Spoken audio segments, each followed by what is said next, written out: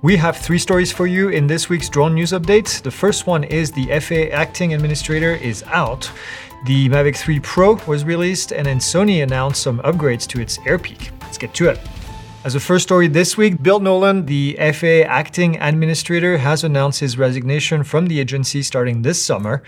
He served as the FAA's Deputy Administrator before recently taking over as the Acting Administrator.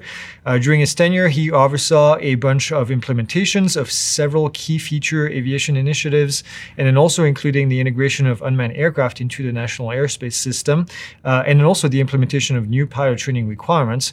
His departure is coming at a time when the current administration is struggling to find a replacement after Phil Washington withdrew from consideration. The FAA has been under a lot of pressure after several near misses on the airline side, and then as well as Congress that's working on the upcoming Reauthorization Act. So we hope the FAA is not leaderless for too long.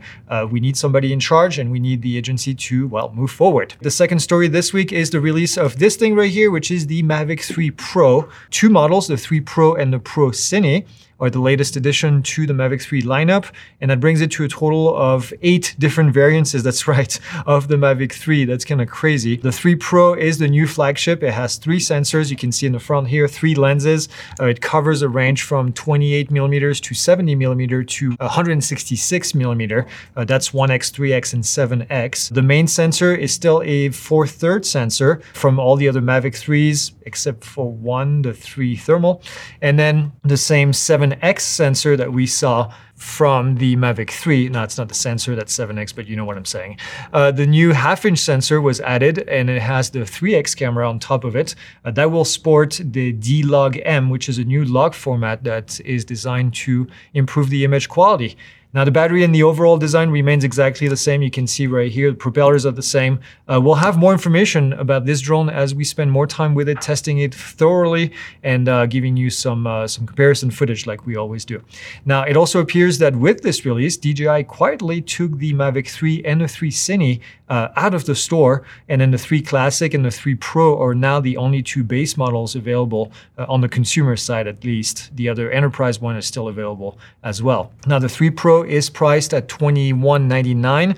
That's the lowest point, and then $3889, depending on how many batteries you want and then the type of controller that you want, whether you want the regular RC or the RC Pro.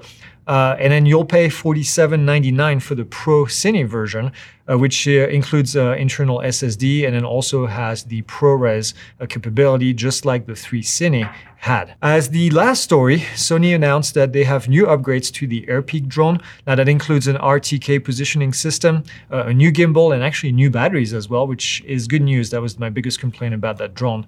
Now, if you're not familiar, the RTK is the system that provides a more accurate and more stable positioning by using satellite navigation and a ground-based station. Now, the RTK will be priced at $3999.